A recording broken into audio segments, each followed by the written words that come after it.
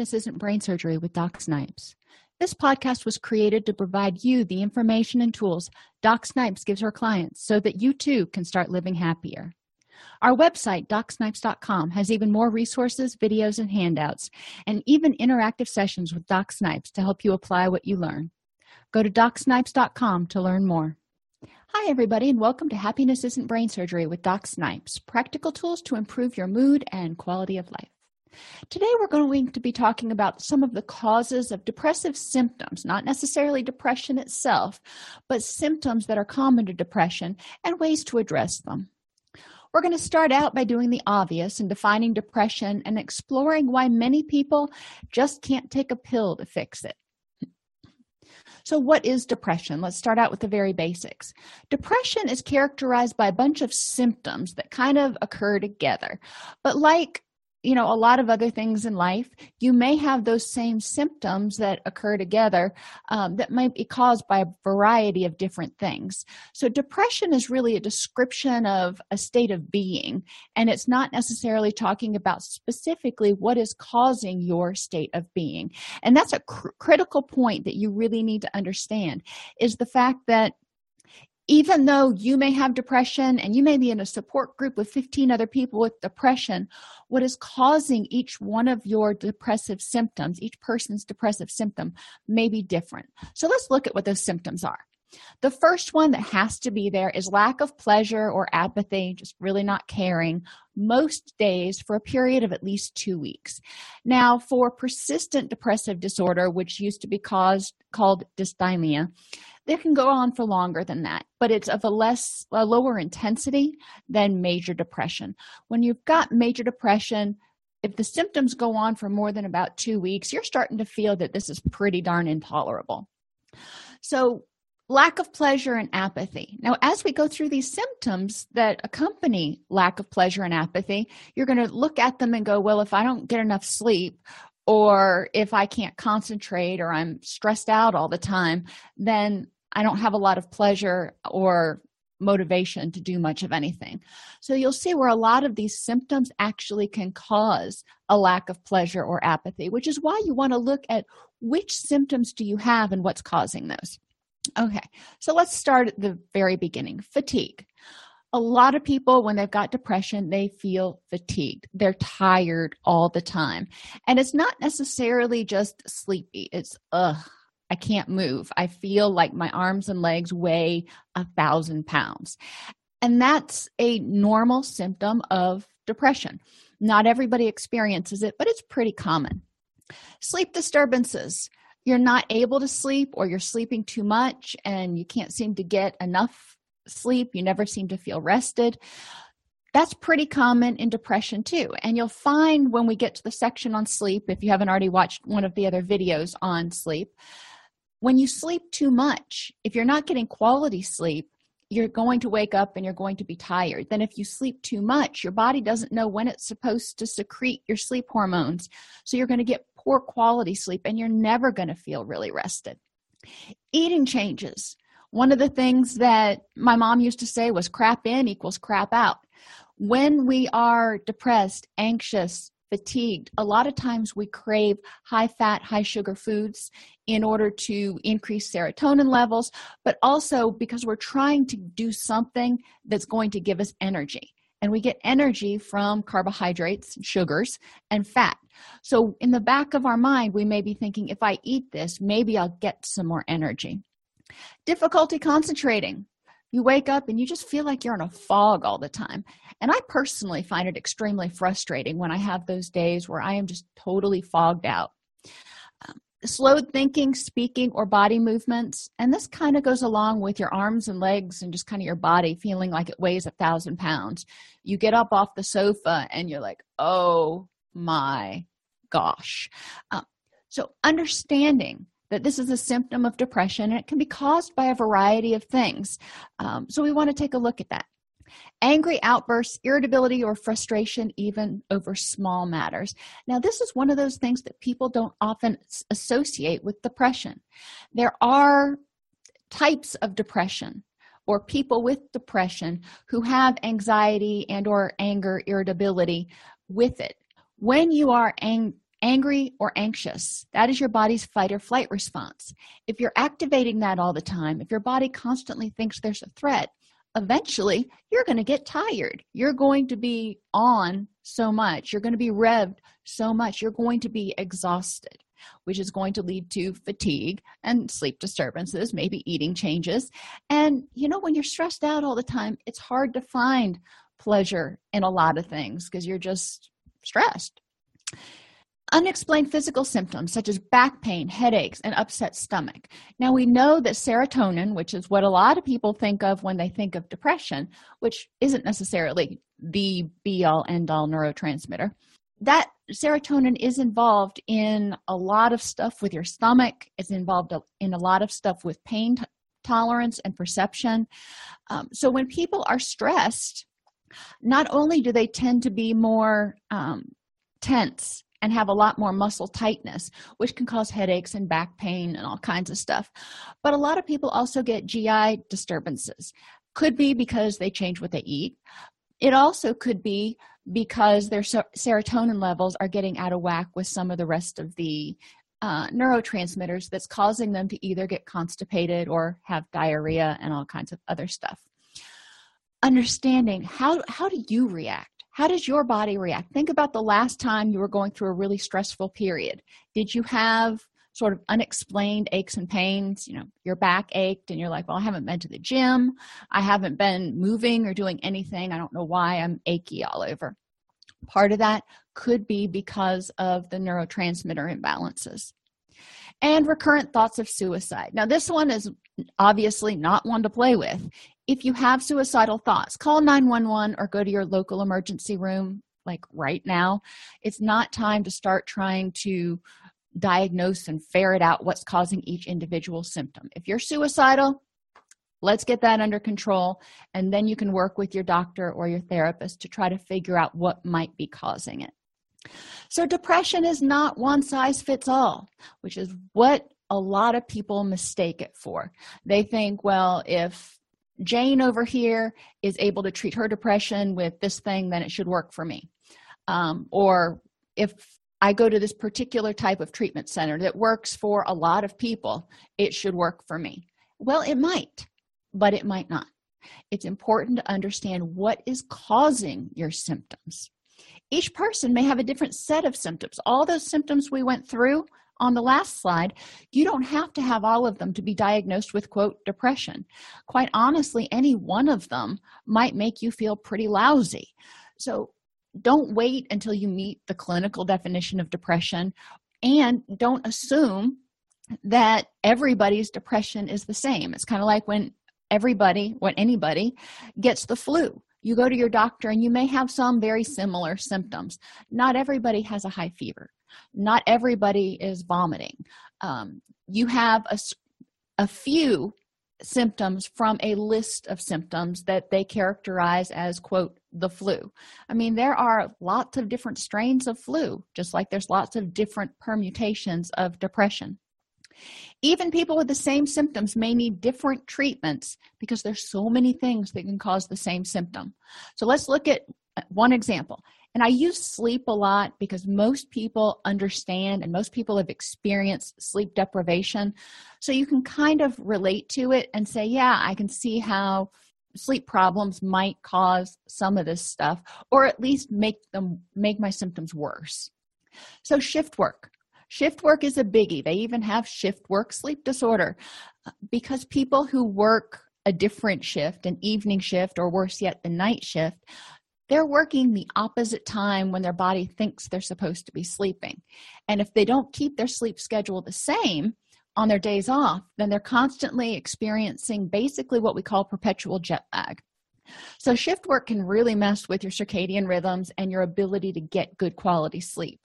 When my husband was working night shift, he used to love that shift. So he stayed on that shift because that's where all the fun was, if you will, when he was in law enforcement. So he would work his 7P to 7A. He would get off, the sun would already be up, which tricks his brain because his brain thinks sun up means you're up. But that was time for him to be going to sleep.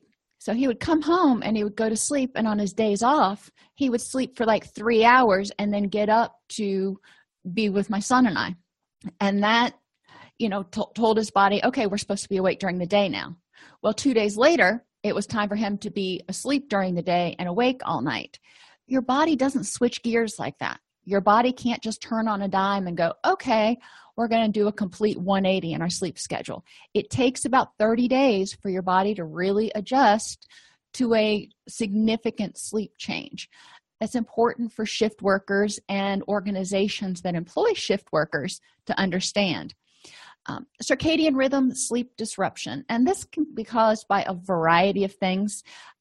What causes it in a lot of people is not sleeping at the same times or sleeping too much.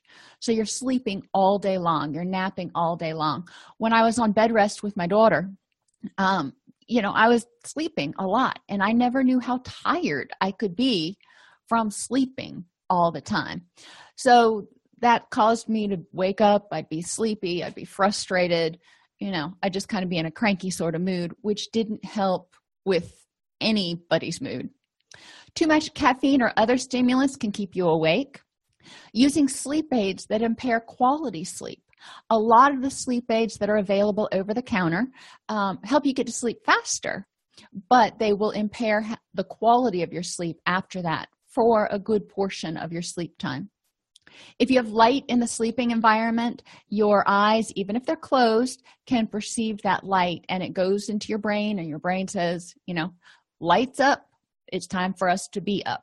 So it doesn't secrete melatonin the way it should. Hormone changes, and this is not limited to just hot flashes waking you up in the middle of the night. Even people who are in their young teens and 20s who are experiencing hormone fluctuations, not just estrogen, we're also talking testosterone and some others, but those are the two primary culprits, can experience sleep disruptions and sleep changes. It's important to know this. Estrogen makes serotonin more available, melatonin is made from serotonin, so you want to make sure that your hormones are in balance. And thyroid imbalances, which can be caused by a variety of things. This is one of the least common causes of sleep disruptions, but it's important to check because a lot of people who think they have, quote, depression actually have hypothyroid. So you want to make sure your doc does a workup. Your medical doctor can be one of your best tools in figuring out what's causing your depression. So any of these things can disrupt your sleep. Now think about how you feel when you have gone an extended period. We're not just talking a day or two. When you've gone an extended period without getting good quality of sleep. Foggy head, irritability, not tolerating as much stress, difficulty concentrating, fatigue. Well, those are all, let's go back up to this other slide. Yep, that's hitting a bunch of them. The other thing I didn't mention is when you aren't getting good quality sleep, when your circadian rhythms get kind of mucked up, the hormones that tell your body when you're hungry and when you're satiated, those also get out of whack. So you may experience eating changes if your sleep gets disrupted.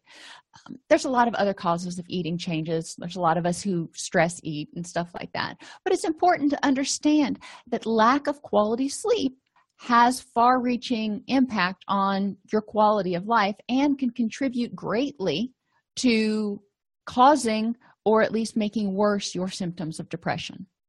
So why can't you just take a pill? There are all kinds of antidepressants out there. Why can't you just take one? Well, number one, because SSRIs, which are most common antidepressants now, only work for a small percentage of the population with depression. Now, that means it does work for a small percentage of the population because there's some organic cause of the neurochemical imbalance, but it only works for a small portion.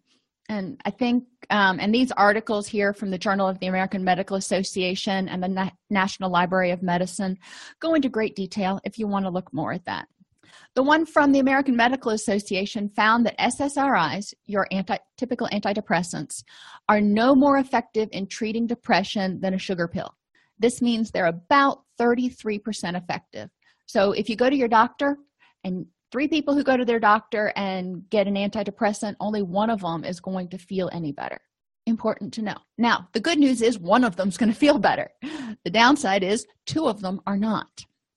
Depression may be caused by an imbalance of serotonin, norepinephrine, or dopamine, or a combination of 2 or more of these. You've got a lot of chemicals going around in your brain, and they need to be in the right balance. Too much of one can, overpower another one, or too little of one. So you got to look at what's going on and make sure everything's in the right balance for your brain. So the bigger question, if you've got depressive symptoms, is what's causing this chemical imbalance in your brain where you're not feeling happy, where you're not able to sleep. When I talk with people about taking medications, and it can, like I said, it does work for about 33% of people. So I'm not saying don't try it. If you are on antidepressants and they're working, great. If you are not and you want to try them and your doctor's on board with it, sure, it probably won't hurt. But I do want you to realize it's not a panacea. It's not a cure for everything. And even people who start taking an antidepressant, that increases the level of a certain neurotransmitter, but what was causing the deficit to begin with? And a lot of times it's lifestyle factors or cognitive factors. So you do want to look at what's causing that. Think of taking a pill for like an antidepressant, like addressing a water leak by turning up the water pressure. So you've got this pipe going into your house, and you notice that the water pressure is kind of low. And, you notice your water bill's going up. There's a leak somewhere, but you can't get the plumber out there for a while to actually fix the leak. So you increase the water pressure at the road, so you have more water coming in. So it's going to keep pushing in, and it's going to increase your water pressure so you can do your laundry or whatever. It's going to get you by, but that leak is still there, and it's probably going to get worse with the increased water pressure. So you still need to address what's causing that leak, what's causing that imbalance. Depression is diagnosed by a cluster of symptoms. You need 3 out of 5 of these symptoms, etc. So not everybody's depression looks the same. So not everybody's treatment is going to look the same. Depressive symptoms are often kind of a symptom of an underlying problem, which is not always cognitive or trauma-based. It can be lifestyle factors like using way too much caffeine, not getting enough sleep, not actually having any fun in your life, or focusing on the negative all the time. So all you see is death, doom, and destruction. Health and happiness require eliminating or addressing at least 4 of the symptoms of depression. If you want to be happy, you need to get your sleep where you're getting some quality sleep and you're not just living on a caffeine high all the time. You need to address unexplained pain. Nobody can be truly happy if they are chronically in pain all the time and don't feel like they can do anything to address it. Now, are you going to have pain sometimes? Yeah, that's just part of being human. And some people do have chronic pain, which they can address with a pain specialist. But it's important to feel like you've got control over your pain and it's not just coming from out of the blue. Fatigue. Again, it's really hard to say you're having a high quality of life if you're exhausted all the time and just getting up and taking a shower sounds like a big ordeal. And lack of motivation or apathy, feeling like Eeyore all the time. Nothing really matters. It doesn't, whatever. We want to have some excitement. We want to look forward to things. We want to get excited and feel joy and happiness and all those other feeling-related emotions throughout the day, throughout the week. Now, we can have some stressful weeks, but there need to be some high points. One of my clients referred to it as colors. When you're depressed, it's like seeing things in shades of gray. And when you start coming out of the depression, you start seeing more vibrant colors. The next few presentations will present some possible causes for each symptom and things you can consider trying to improve those issues. Now, as always, this is not medical advice. This is just information that you can consult with your doctor. Try to figure out what's going to work best for you because each person is an individual. If you like this podcast, you can subscribe on your favorite podcast app, join our Facebook group at docsnipes.com/Facebook, and or join our community and access additional resources at docsnipes.com. The ability to launch docsnipes.com and the Happiness Podcast is in large part due to the sponsorship from our sister site, allceus.com, providing continuing education and pre-certification training to addiction and mental health counselors around the globe since 2006. If you are a mental health counselor or addictions counselor needing CEUs, or if you want to become an addictions counselor, peer specialist, recovery residence administrator, or certified recovery coach, please visit allceus.com. Unlimited CEUs starting at $59 and specialty certificate tracks starting at $89. Go to allceus.com to learn more.